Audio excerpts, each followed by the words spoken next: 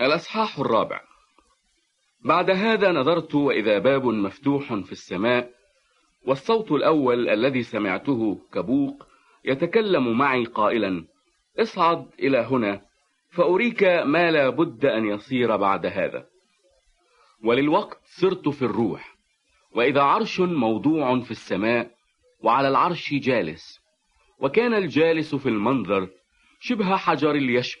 والعقيق، وقوس قزح حول العرش في المنظر شبه الزمرد، وحول العرش 24 عرشا، ورأيت على العروش 24 شيخا جالسين متسربلين بثياب بيض، وعلى رؤوسهم أكاليل من ذهب،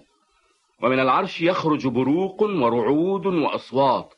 وأمام العرش 7 مصابيح نار متقدة، هي 7 أرواح الله، وقدام العرش بحر زجاج شبه البلور، وفي وسط العرش وحول العرش 4 حيوانات مملوة عيونا من قدام ومن وراء. والحيوان الأول شبه أسد، والحيوان الثاني شبه عجل، والحيوان الثالث له وجه مثل وجه إنسان، والحيوان الرابع شبه نسر طائر. وال4 الحيوانات لكل واحد منها 6 أجنحة حولها، ومن داخل مملوة عيونا، ولا تزال نهارا وليلا قائلة: قدوس قدوس قدوس الرب الإله القادر على كل شيء، الذي كان والكائن والذي يأتي.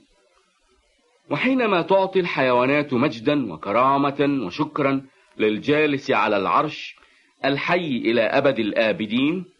يخر 24 شيخا قدام الجالس على العرش،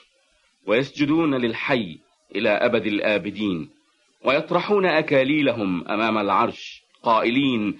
أنت مستحق أيها الرب أن تأخذ المجد والكرامة والقدرة، لأنك أنت خلقت كل الأشياء، وهي بإرادتك كائنة وخلقت.